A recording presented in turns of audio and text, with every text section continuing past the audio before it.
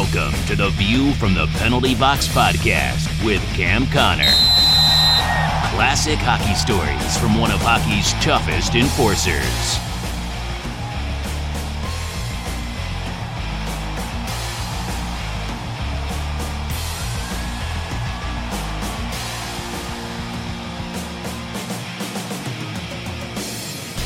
Podcast number 32. I'm Cam Connor along with my son Chris.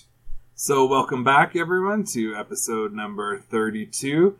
Dad, I know that you've actually been kind of busy in the last few weeks doing a variety of different types of interviews. Last week you were interviewed by your hometown Winnipeg radio station, TSN, I believe it's 1290.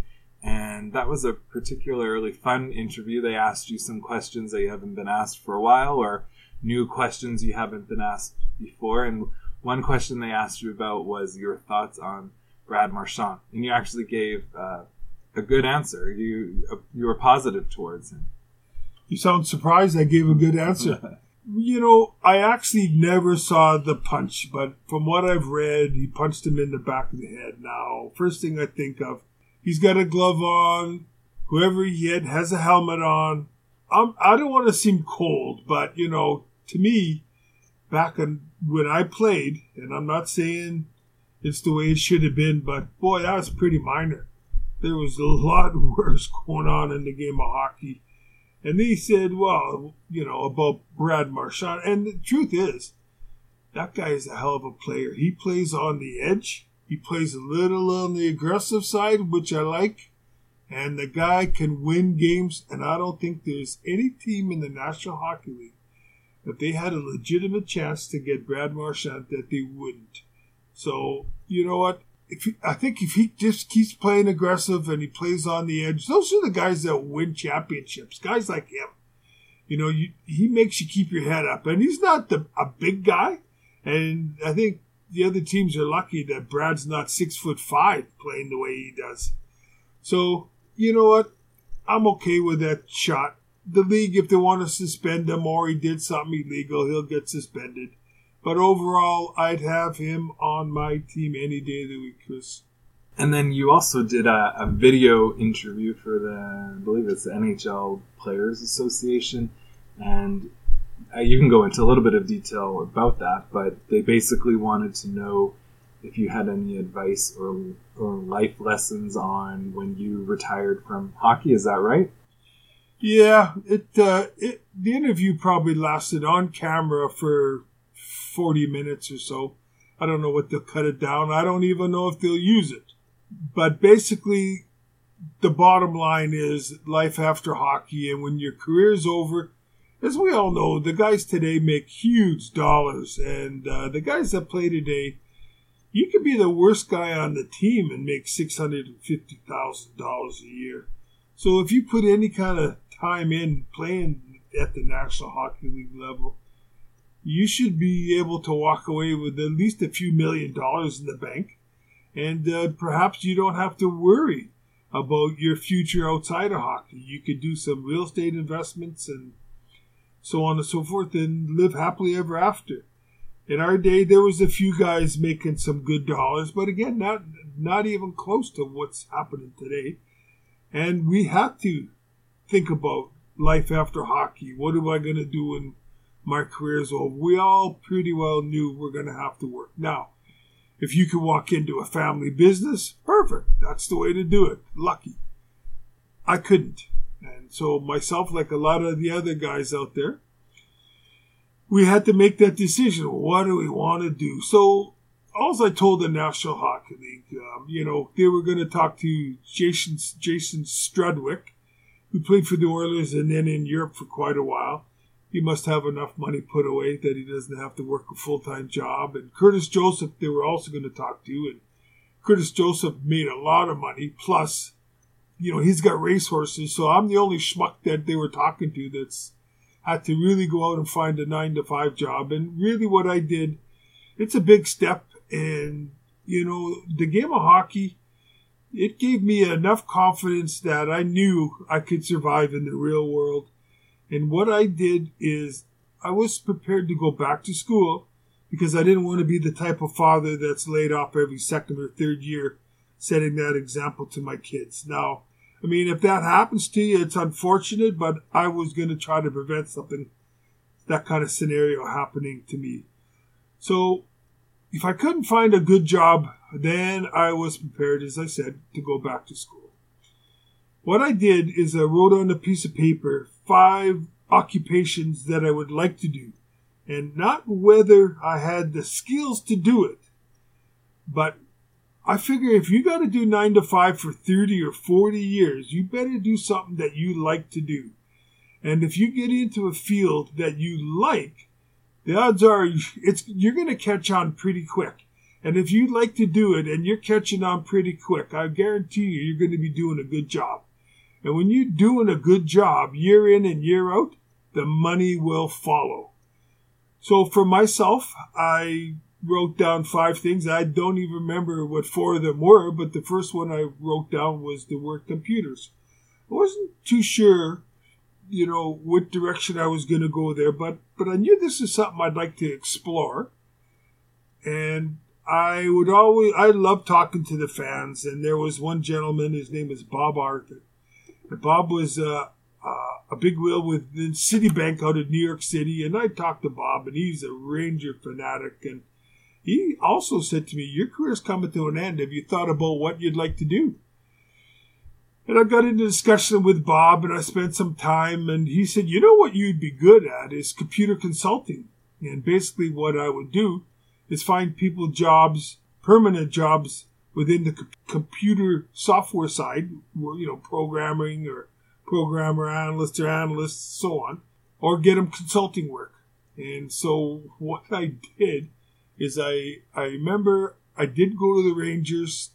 I thought, well, maybe if I could get a hold of the season ticket list of some of the Fortune 500 companies, maybe I got a better chance of finding a good job. Just going to corporations that had season tickets for the Rangers. I asked Craig Patrick if I could get a list, and he said, no way. So there was no help from him. So what I did is I just went into New York City with a resume that I put together for the last 10 years, and it was all freaking hockey. And I started knocking on doors, and a lot of the HR people, they interviewed me, and they looked at my resume, and they said, well, this is all hockey. How are you going to help me? And basically I said, well, I was hoping you could tell me.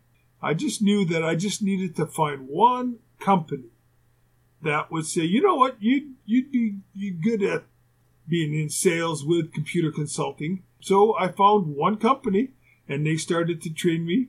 I got into recruiting, so I interviewed people. And if you ever saw a computer consultant's resume, it's like Chinese, which I can't read. It was like, holy cow, what am I looking at? So it was a big transition. And I've, honest to God, looked at over 5,000-6,000 resumes without a question. So, you just take step one. And again, I found the company that was willing to train me, and I got into that computer consulting business. And they told me in the first 2 years when I was a recruiter, I used to take my work home with me every single night. And I'd phone up potential people to see I had their resume, and I knew skills that we were looking for. And so I'd phone people up. For sure, every night. I'd phone them up, watching the hockey game. I have a little trade table and my resumes in front of me, commercial. Get on the phone, and I found a lot of people that were looking for work, that had skills that we were looking for. And I was told that I was the best recruiter at that point that they ever had. And it was just hard work, nothing else, but I enjoyed talking to people, so I didn't really find it work. And then I got into the sales side, and that was interesting, because now you get in sales, and, it's a little bit advanced from just recruiting. I ended up learning for a couple years. I embarrassed myself, and I remember some of the clients would say, hey, here's the type of resource I need. And I didn't have a clue what they just told me. And they'd say, do you understand? And I go, oh yeah. Because I didn't want to embarrass myself and make them think that maybe I was not so smart. So I would, I pretend I knew what they talked about. but I didn't. So then I just did a little soul searching one day, and I said, well, you know what? These clients are asking me if I understood. I'm going to just tell them the truth. So there was times when I said, no, I don't understand. And they'd say to me, well, let me just put it another way. And then I said, got it. Now I know what you said.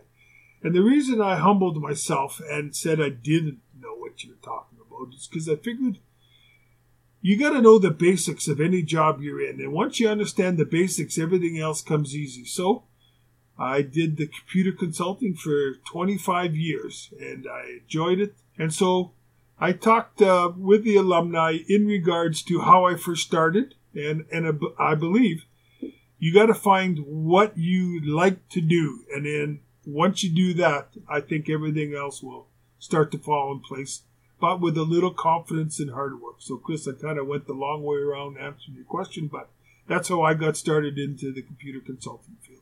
And then your third kind of interesting point over the last month, and hopefully we're allowed to talk about it, but I guess we will, is that you were asked from a producer at A&E, the network, if you can, I guess, go on camera and talk about Roddy Piper's upcoming biography, which I guess is a pretty big deal. So if you want to talk quickly about what you think is going on there. Well, I think what this gentleman, he phoned me from New Jersey, and he's with A&E, and he's a producer, and they're going to do a special on Roddy Piper for an hour or 2 hours, whatever it was. And Rod's family recommended that they talk to me because I was his friend since about 16, 17 years old, right up until he died. And so I don't think there's too many people that know Rod better than I do. So that's the reason he got a hold of me. And I think he's looked at or read Rod's book, so my name is in there throughout. I don't know if he thought I had anything that was worth talking about, so I just started telling him stories and things, and he asked questions, and this producer, he was laughing quite a bit, and then after about an hour, he said, this is great material. In the next 2 months, I plan on bringing a TV crew down to Edmonton, and we're going to sit down and interview you and put something on film that we could use for the A&E special on Roddy Piper. So that was a real compliment, and I'm looking forward to A&E coming in. And I guess you'd like to come along with me, Chris, right? I'm going to have you sit behind me, and you can kind of wave to the camera. Yeah, it sounds like a fun opportunity. I probably will stop, and I'm used to watching you on the sidelines anyway, so this will just be another time where I can watch and learn and get to see what's going on. So for today's episode, we're going to talk a little bit about your Stanley Cup predictions, and I think a lot of people are in the same boat as you. They didn't go as planned, and we also, or you're going to speak about some more Steve Durbano stories, because I believe there's another podcast that in the last couple of weeks is doing a 5-part series. I believe it's TSN, but I could be wrong, all about him and his life. And like you mentioned, it's a crazy story and a fascinating one. And I believe it was episode 30 that you shared some of your stories. And so we have a question if you had any more stories from him, about him. So you do. And so you're going to share a few more Steve Durbano stories. And we're going to answer some more questions because you had... last week you asked if anyone had some questions for you, and some people did, so we'll answer those. And we wanted to encourage everyone, if you can leave us reviews on iTunes, it really helps. Like we say, we don't do a lot of promotion, so reviews really do help us. You can follow Dad on Facebook. Twitter is Cam Connor NHL. You're on Instagram. You have your own website, viewfromthepenaltybox.com. And we also have merchandise, and I just picked up myself up a hat that looks really nice. Maybe we'll take a picture and post what it looks like. So if you wanted a hat or a shirt, there's a whole bunch of things. The link will be on the show notes for this podcast. You can take a look. We appreciate it. So I guess, Dad, you want to talk about the playoffs? And we're kind of at the midway point, give or take, and talk about your predictions and where they might have went wrong. Well, I was feeling pretty good about my predictions. Tampa Bay finished in first place by quite a bit. And I'd have to believe, without looking at Vegas odds, that they had to be the favorites going into the playoffs. But that's why the first round of the playoffs is really my favorite. It honestly is. And a lot of other people I've talked to, that first round, the league is so equal. Even though, Tampa Bay was first overall, they got beat by a team that shouldn't have beat them on paper. But they did, and they're eliminated now. The unknowns happen in that first round, and that's why it's always exciting. So as we're speaking right now, we have St. Louis playing, and who knows what's going to happen in that game. They better win tonight. Otherwise, Dallas is going to be winning 4-2. So my thoughts were, after St. Louis beat Winnipeg, I said to myself, that's the team the Oilers should put together. If you look at St. Louis, I think the last 20 to 30 games of the season, they were outstanding. Probably the best team without looking at any stats. And so what kind of a team did they have? Well, they got a goalie, and I always talk about goalies. They got a goalie who came out of nowhere that is stopping pucks. They got a big mobile team. So when they took on the Jets, they just used their size, and they just leaned on Winnipeg, got in their way, and they just ground it out, and they won. And that's what I'm thinking, that the Oilers, that's what they should be looking forward to. I read in the paper where the CEO of the team, Nicholson, he has said it's going to be a whole new team next year. Okay, it's easier said than done, because you can't just give away your players and expect to hit the home runs. You got to give up a good player to get a good player. So I know there's a couple players on the Oilers farm team that are expected to join the NHL team next year, but we'll see what training camp brings. So the NHL prediction, so I was thinking St. Louis, but I don't know. They got to get by Dallas. And after that, I mean, I don't think anybody really knows. There might be somebody that is picked who eventually is going to be the winner. But right now, Chris, I'd be just guessing. So I'm going to stick to St. Louis to beat Dallas today. We'll see if that's right. Okay, so we'll answer a question that you received on Facebook, and it's from Jeremy. And he writes, I'm curious to get your thoughts on the San Jose Vegas Game 7 major call. So what's your thoughts on that? And maybe you can give a little more context to what happened in Game 7. You're right. Well, I saw that, and there was lots of replays. So the centerman took the face-off against Pavelski, and he cross-checked him after. He didn't cross-check him in the face. I think it was like in the upper body, which put him off balance.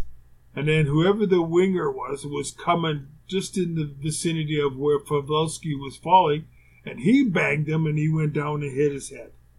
Now, the cross-check cost 5 minutes in the game, and as we all know, Vegas was up 3-0 with 10 or 11 minutes to go in the game, and they got 4 power play goals scored against them in 5 minutes. That is unheard of. I bet you could look at all the records, and you're not going to see 4 power play goals in 5 minutes. It doesn't happen. If you could get 2 goals in 5 minutes, that's a good power play. But to get 4, unbelievable. And obviously that changed the history, and Vegas ended up losing. Do I think that was worth 5 minutes? I don't. Okay, there was a cross-check. It was 2 minutes. And then Pavelski got banged by somebody coming through for a loose puck. And that wasn't intentional. But as so many other people have said, the referees, they don't... Well, maybe they should have gone and just because, I think in the playoffs, let the teams decide. To give one team a 5-minute power play, you know what? If there was a cross-check to the head and that's what caused him to go down and bang the back of his head on the ice, by all means, he should be getting 5 minutes and thrown out of the game. But when you got to see the replay, that just wasn't the case. But that individual paid the price, and he's going to feel sick all summer long about what happened. They lost millions of dollars for the owners. I mean, they would have at least 3-4 more home games. It was a lot of money. Plus, the players, they're just thinking about, winning a cup. That's all they wanted. So that call affected the outcome of the game. And I think in that case, if the rules would allow it, before they make a game-altering decision like that, maybe they should be able to check the replays and just double-check and verify, yeah, that's definitely a 5 minutes, or no. Now that we get to look at it at slow motion, it didn't happen that way. So it's unfortunate that it did happen, but it cost the owner of Vegas an awful lot of money, and I feel bad for the fans because Vegas was playing some good hockey. So we'll now go to an email question, and if you do have any suggestions or topics or questions, or you just want to say hi, you can always send us an email at viewfromthepenaltybox@gmail.com. So this question is from Chris, and he writes, what pieces do you feel the Oilers should add to improve their chances of making the playoffs? Should the Oilers inquire about any of the Leafs forwards? Is Koskinen good enough? And I will add that about half an hour ago, it was announced that Ken Holland will be the new GM of the Edmonton Oilers. So if you also want to talk about if you know Ken Holland, or if you have any thoughts about him and how that will impact the Oilers. When I'm watching this playoffs, and I can't say I've watched every game, there's other things going on in my life during the playoffs, but I try to watch as many as I can. And for the Oilers, one thing I've realized in the playoffs, I mean, Calgary got bumped, and they got a couple smaller forwards that, all year long, they're getting points and they're leading their team.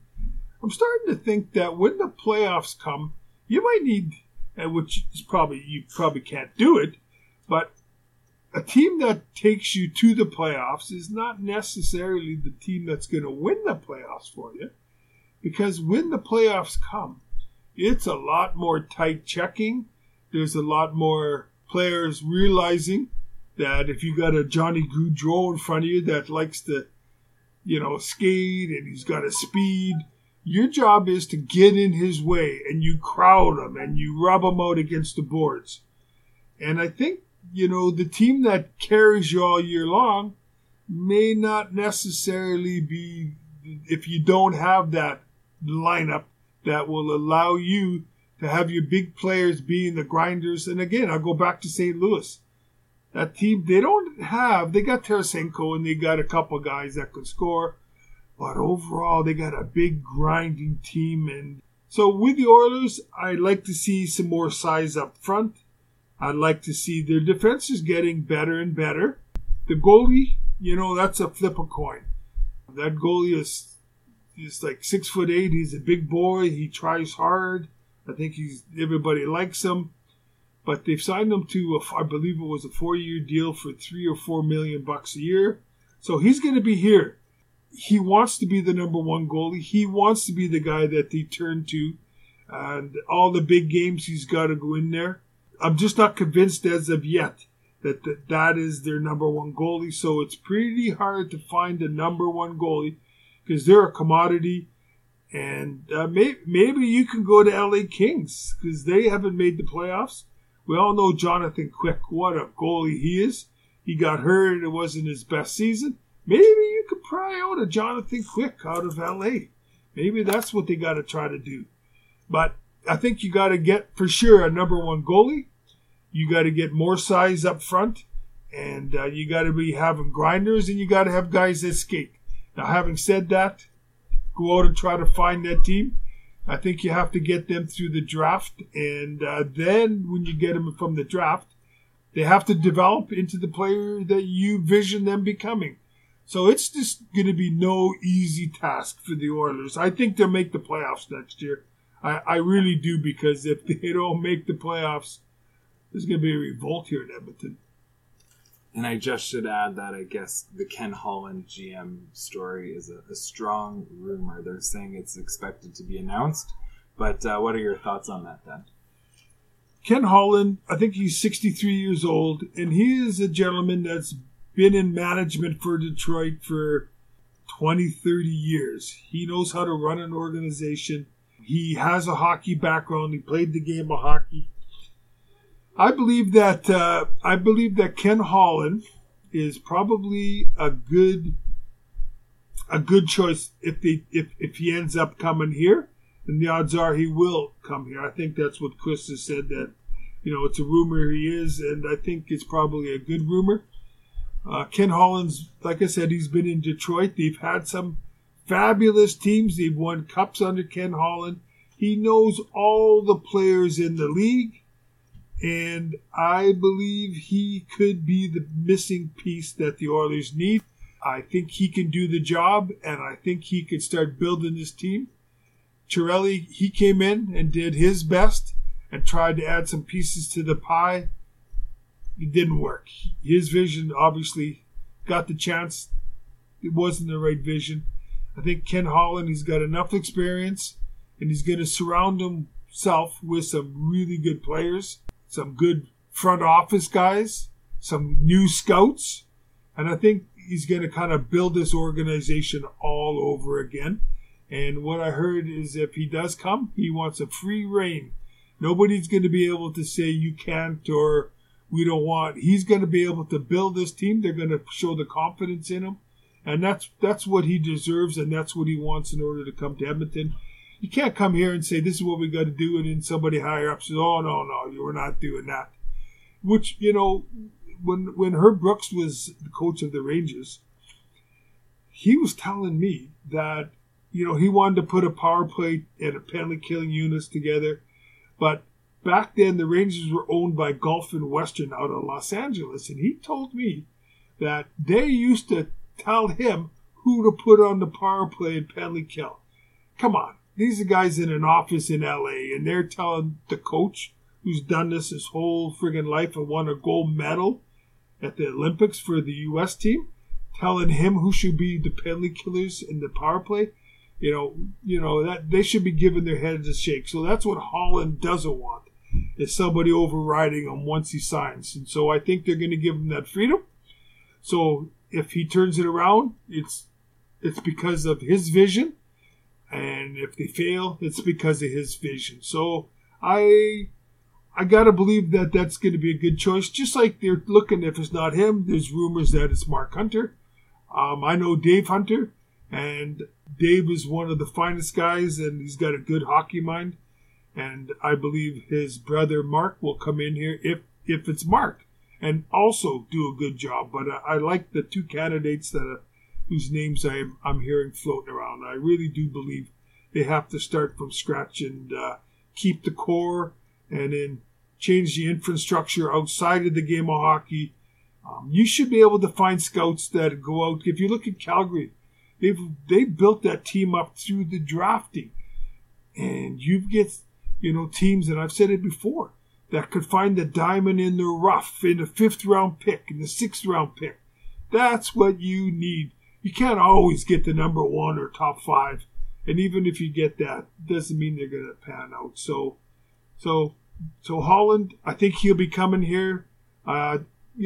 I think we'll make the playoffs next year, but I gradually see us getting better and better as we move forward. So, Dad, as you were talking about the Oilers, I was thinking back to a time about what not to do with smelling salts. So, since I was probably only 5 or 6, I will let you tell the story. And I learned the hard way. Well, I learned too. Well, what's my son saying is when I was still playing with the Rangers, you'll see guys on the hockey team, any team, we call them sniffers. They're just ammonia capsules. So there's a piece of cloth around a little glass capsule, and you snap them, and then you smell this ammonia capsule, and it's powerful. And so when you first get into pro and you get these ammonia capsules, you got to hold it away. It's pretty powerful. But the longer that, you play the game, the word's not immune, but I know towards the end of my career, I could snap 2 of these babies and put them right under my nose, and no problem at all. And just to kind of get off topic, we had a guy on our team in Montreal named Rick Chartrand. I also played with him in the Ranger organization. Shardy was a wonderful guy, and he's broke his nose many times.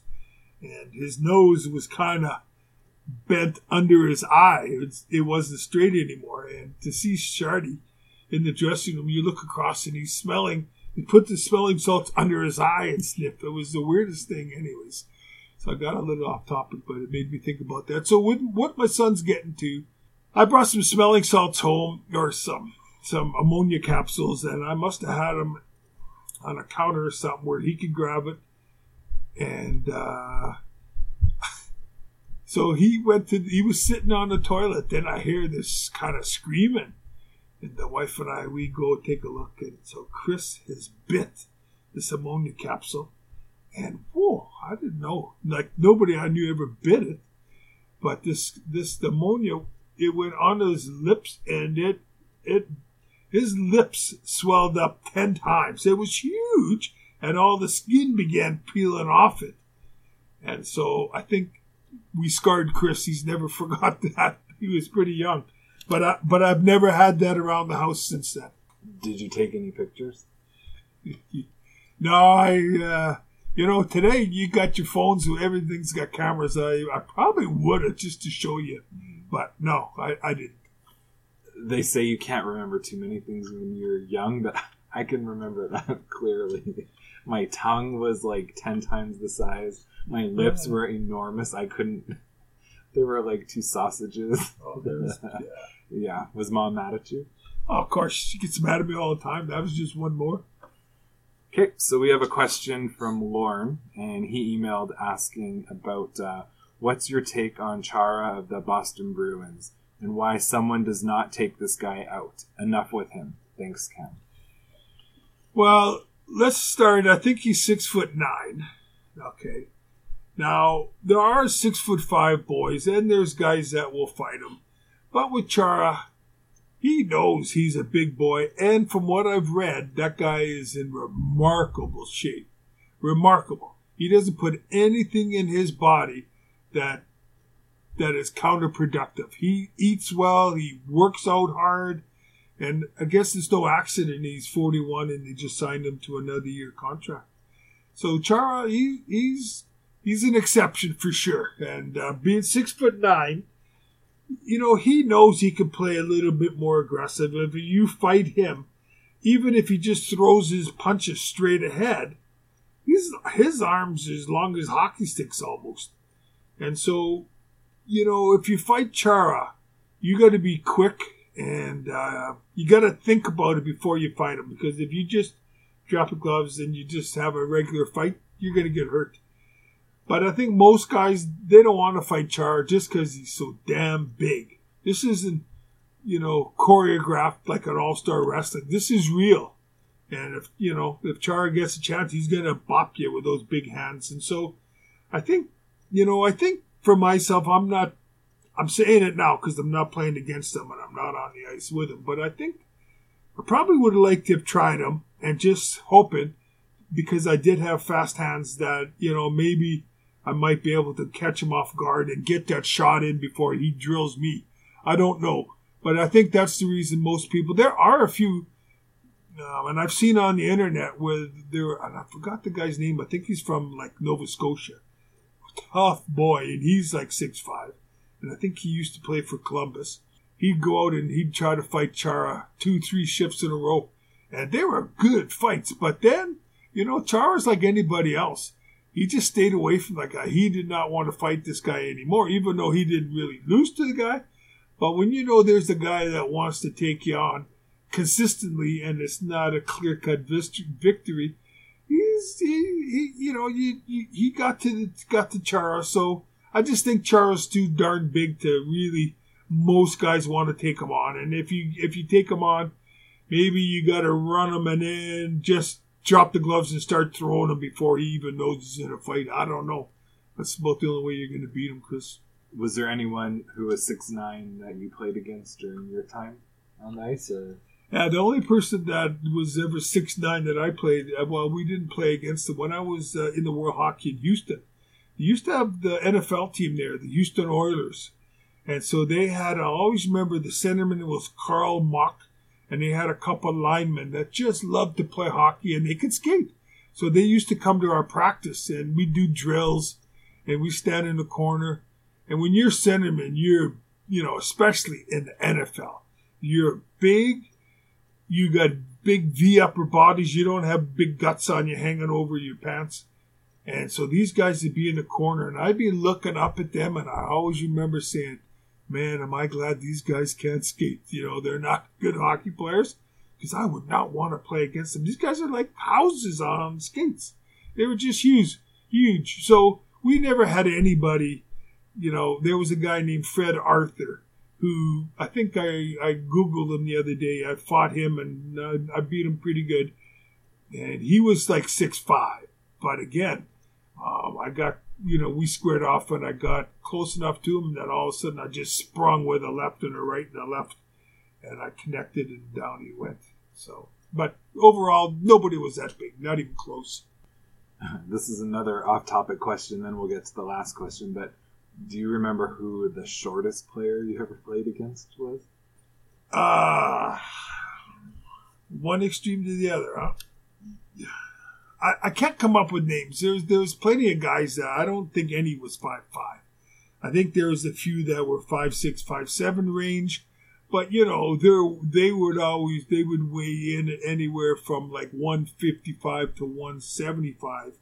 And when you're that size, you're not a banger. You're a skater, and that's you're there to skate, like a Johnny Gaudreau. He's there to skate and make opportunities and hang on to the puck. So I can't think of anybody, that was that size and that weight. That was, anybody that I really remember. So we'll go to our last question, and this has to do with, I guess, the man of the hour the last couple of weeks that people are discovering or rediscovering, Steve Durbano. So this question comes from Bob, and he says, I like your podcast and listen to a few others as well, and I've started listening to the one on Durbano and wondered if you had any stories or run-ins with him back in the day. Thanks, and keep the stories coming. So like we mentioned, check out episode 30, but you did think of a couple more, and I'll let you talk about that.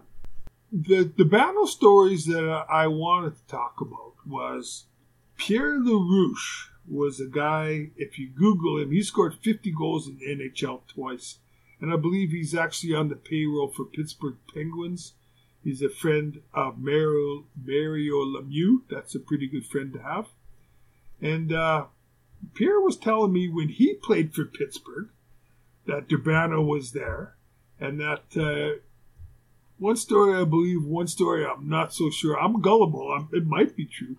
But he said, at training camp, we're all working out all summer. When you come to training camp, they got you on the weights and you're measuring, lung capacity and how many chin-ups you can do. And they put you through a whole bunch of tests. And everybody is focused on doing their very best in these tests. And so they had him, giving him I think it was like an EKG test. They put him on a stationary bike, and all the players, you were wired up to a monitor and measured whatever. And so the guys were in one room, so they went into the room that Durbano was in, and he's all wired up, and he's riding the stationary bike having a smoke when they're testing him. And so, that was pretty funny. Like, who does that? Obviously, he didn't care too much. He was having a smoke when he's supposed to be, riding and giving it his all. So that was pretty funny. And the other one, okay, here's the one Pierre LaRouche promised me that this was true. Like I said, I'm gullible, but I said, I don't know, Pierre. He says, no, I'm telling you it's the truth. So back in the day, Philadelphia Flyers, they had their top team where they had 5 or 6 tough guys. And they used to be like a guerrilla warfare. When you went into their building called the Spectrum, you knew it was going to be a rough game all night. You just knew it. And as you've heard the phrase, the Broad Street Bullies. So Pittsburgh, Pierre said they were in the Spectrum playing the Flyers with Flyers top team. And like I said before, Durbano, he was a little wacky, and I never really wanted to fight the guy because I just knew every time I played him, he'll jump you from behind, he'd spear you in the head. Like he just was, there was something missing there, and I didn't want to have to be dealing with this guy the rest of my life. So if I could avoid him, I would rather avoid the guy. So the story goes is that when Pittsburgh was in the Spectrum, it was a rough game as expected. And there was a face-off right in front of the Flyers bench. And I don't know about today, but back then, especially when you got a tough team, they were sitting there chirping Durbano, talking about him, saying shit to him, and he's got his head down waiting for the face-off. And so my understanding is Durbano thought the trainer was the guy yapping at him from the bench from the Flyers. So Durbano, he just turned and he speared the trainer right in the mouth. And so that kicked off a brawl, and every single, because you don't hurt the trainers, right? So all the Flyers jumped over the bench and went after Durbano. Now here's the part that I'm not so sure about. So LaRouche said that Durbano was skating away from these guys, and they chased him down to the far end, and he pushed the goalie out of the net, and then he jumped inside the net and turned it around, and he went and hit against the boards. He pulled the net to the boards so that the Flyers couldn't get at him. So I said, come on, who does that? He goes, no. He said he used the net to hide in against the boards, and then the refs came and kind of broke it up, and he obviously was kicked out of the game. So I can't tell you that was a true story, but LaRouche swore to God it was a true story. So those are my two Durbano stories. Okay, sounds good, Dad. We'll see how the playoffs turn out. We'll see how your new prediction, I guess it's St. Louis, is who you're... Yeah. How they'll go. What, you want to say something? Well, no, all I'm going to say, I don't even know if the game's over. So when I go upstairs, I'm going to put the game on. And if it's over and St. Louis is out, what do I know? But if they're still playing, my prediction's still alive. Okay, well, this will be posted on Monday. So I guess we'll see how it goes. So again, feel free to send us an email. We appreciate your reviews. And until next time, I'm Chris. And I'm Cam. Thank you.